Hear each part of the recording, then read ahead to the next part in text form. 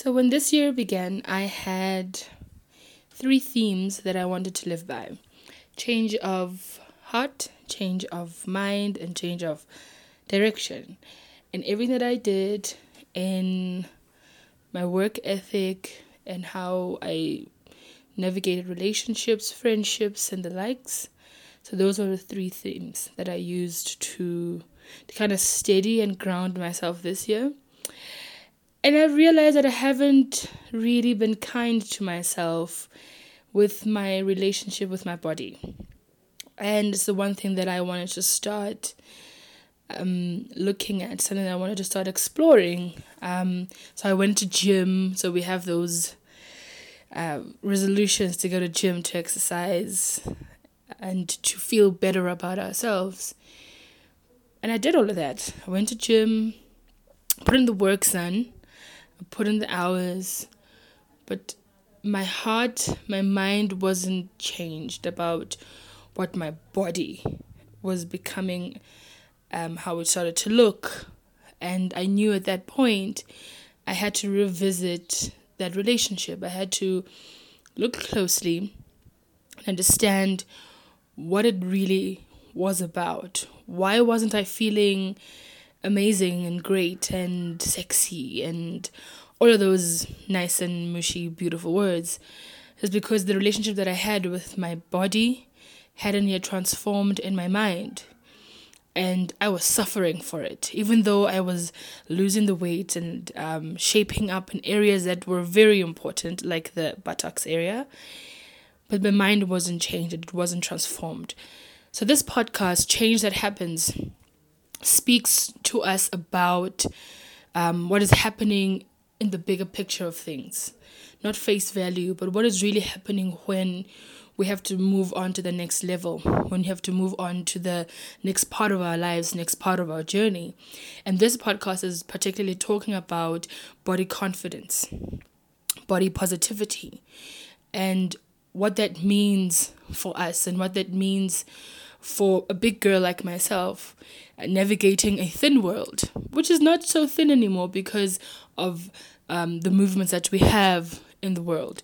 So that's why we were talking about body confidence and body positivity.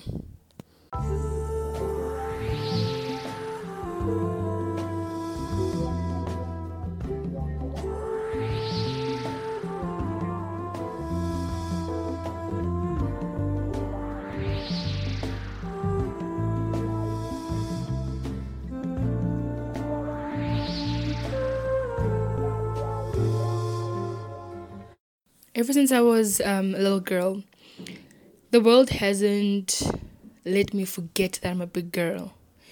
From being young, from being a baby, from family events, from being at school with being the biggest in the group or whatever. The world doesn't let you forget that you're big. It doesn't. At every turn, I was bullied for it in primary school. And so over the years, you develop this thought and idea in your mind that you can't do or be anything because of how you look, and that the world is for people who look a certain way. And I think I started to break those molds when I was in varsity. I started blogging in varsity, which means I started writing about what I felt. I started looking at other people in the world who looked like me and who were celebrating their curves, their flab, their rolls, their cellulite, things that are really natural. Let's not be scared about those things. So I started following blogs. I remember Nadia, Gabby Fresh. I started seeing a lot of bigger women in movies and sitcoms. But I think the change was when I started to see big women in positions of power. These are big girls who are carving out careers, swimsuit models, being big size. And I think that's when, for me, this idea of being big and existing in a small world or in a small figured world started to change. Where when I saw other women express themselves and express how they wanted to exist in the world, it was very inspiring. And I think that's what this podcast is about, or this particular episode is about. It's about what are we finding and how are we defining our positions in the world? How are we, regardless of whether you are thin? Body confidence has nothing to do with being big. Body confidence is about people who are thin, people with different shapes, different sizes, different heights, different disabilities, come from different parts of the world, different genetics, whatever. Body confidence, I think, should not be singled out for people who are thin. It shouldn't be singled out, for people who are big, because we are the ones who apparently need to accept ourselves. The world is going through an acceptance. So this is what the conversation needs to be when we talk about body positivity and body confidence, that we don't leave a group out, where we don't leave people who are small-waisted out, because they're also dealing with the things that because the weight issue is a universal issue. It has no size, has no barriers, it has no color. Every woman, every man. Also, it's not a woman issue as well, because men will argue that women deal with these things. A lot of men, look at with Kanye West's comments recently on TMZ about how he was conscious that he needed to go to do liposuction because of people saying he was getting fat and he was getting big, which means that it does affect men as well. These guys going to gym looking good so that they can get the girls. There's also part of the psychology that we also need to start to change, and this narrative that is important for us to start changing, because it's not doing our community justice and it's not doing us any justice.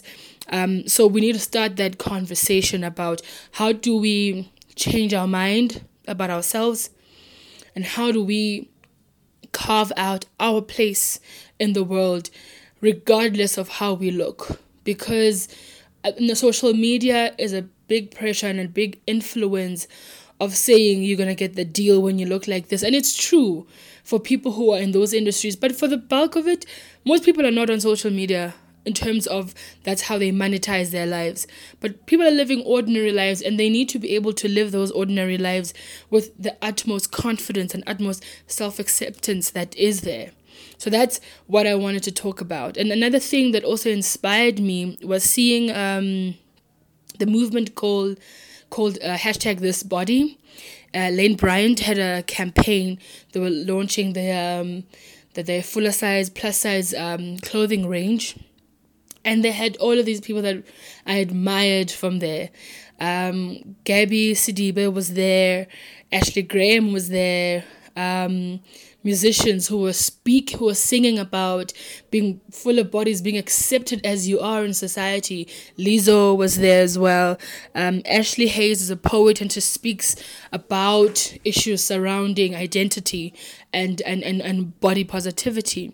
And I first seeing an advert, a fashion ad, that had women celebrating their bodies in that way. This was really amazing for me to look at, because it was like, that's my body. I could resonate with that. And I think in the world, what we are really looking for is something that we can identify with. We are humans, and that's what we feed off from. We want to identify with something. We want to identify with people. That's why we have friendships, and we have long-lasting friendships, because our relationships with our friends resonate with who we are, resonate with our lifestyle. And it's very important for us and for the generation that is coming after that we identify with certain people, certain races in different industries, in different places. And so seeing big women in big Elle magazine and Vogue magazine. Well, Vogue magazine, the Adele cover was a bit suspicious, because Adele at that time, she did Vogue magazine. She looked thin, but she wasn't thin because airbrushing mos. Again, we know how that stuff works. But I can say Adele then, but they always try to make her or make big women look smaller.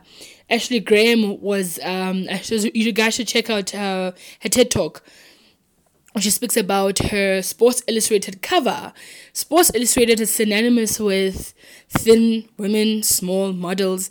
And when they had Ashley Graham, a plus-size model, on the cover, the insults I will not even begin to tell you the insults people were talking about, how she ruined Sports Illustrated, how she's not the right candidate for this cover, and she ruined it for all time. I mean, sure, people were not really holding back with that one. But you can see that if someone like Ashley Graham, who I think has an amazing body, and her working out ethic is bomb, and she gets that much criticism just for being how she is, being curvier, having cellulite, which she talks about a lot in her interviews and in her career, being a supermodel, the first plus size supermodel, she calls herself. You know what I mean? So it's really interesting to have those conversations and to actually see what the public actually thinks about it. And I think when I really think about it in my head, the people who have negative comments, the people who are always hurling insults, they are people who are not happy with themselves. I believe that hate, if you have hate inside of you, you speak hate, you project hate. People who love themselves and love their bodies have nothing bad to say about other people. There's nothing. If you have knock knees and you know that you have knock knees and you've accepted that that's what your life is, you're not going to go and say someone else has got knock knees. You're going to accept that. You're going to accept that that's just how it is. This is genetics, guys. It happens. And I feel like we need to come to that point where when we accept each other's weight, size, height, race, color, how dark you are. In a different segment, we'll talk about colorism, which is very real amongst us as well, another issue that we need to talk about. But what I want us to do with this is to come to an acceptance. Accept who you are, accept the body that you have, and accept that you can change that body if you don't like it. But don't change it because you want to like it. The like should be the process. The loving yourself, love should be a process as you enter into the body that you're working for. I believe in health. I believe in healthy bodies.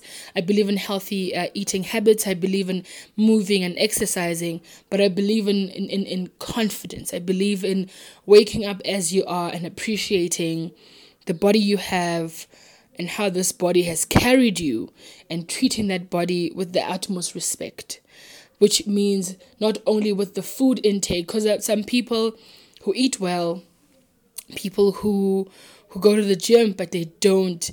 The language that they speak themselves, how they speak to themselves is toxic, and it's burdensome. So I feel like also with that, it's emotional relationship with your body, it's a mental relationship with your body, and it's a physical relationship, and also a spiritual relationship with your body. So it's all those areas and how you choose to see it and how you choose to live in it, but how you choose to allow others to also live in their bodies. Because once you accept yours, you'll accept that this person comes in this way, and you'll be able to appreciate how they are and how God created them. So thank you for this, and follow us on Facebook, Change That Happens, and on Instagram as well, Change That Happens.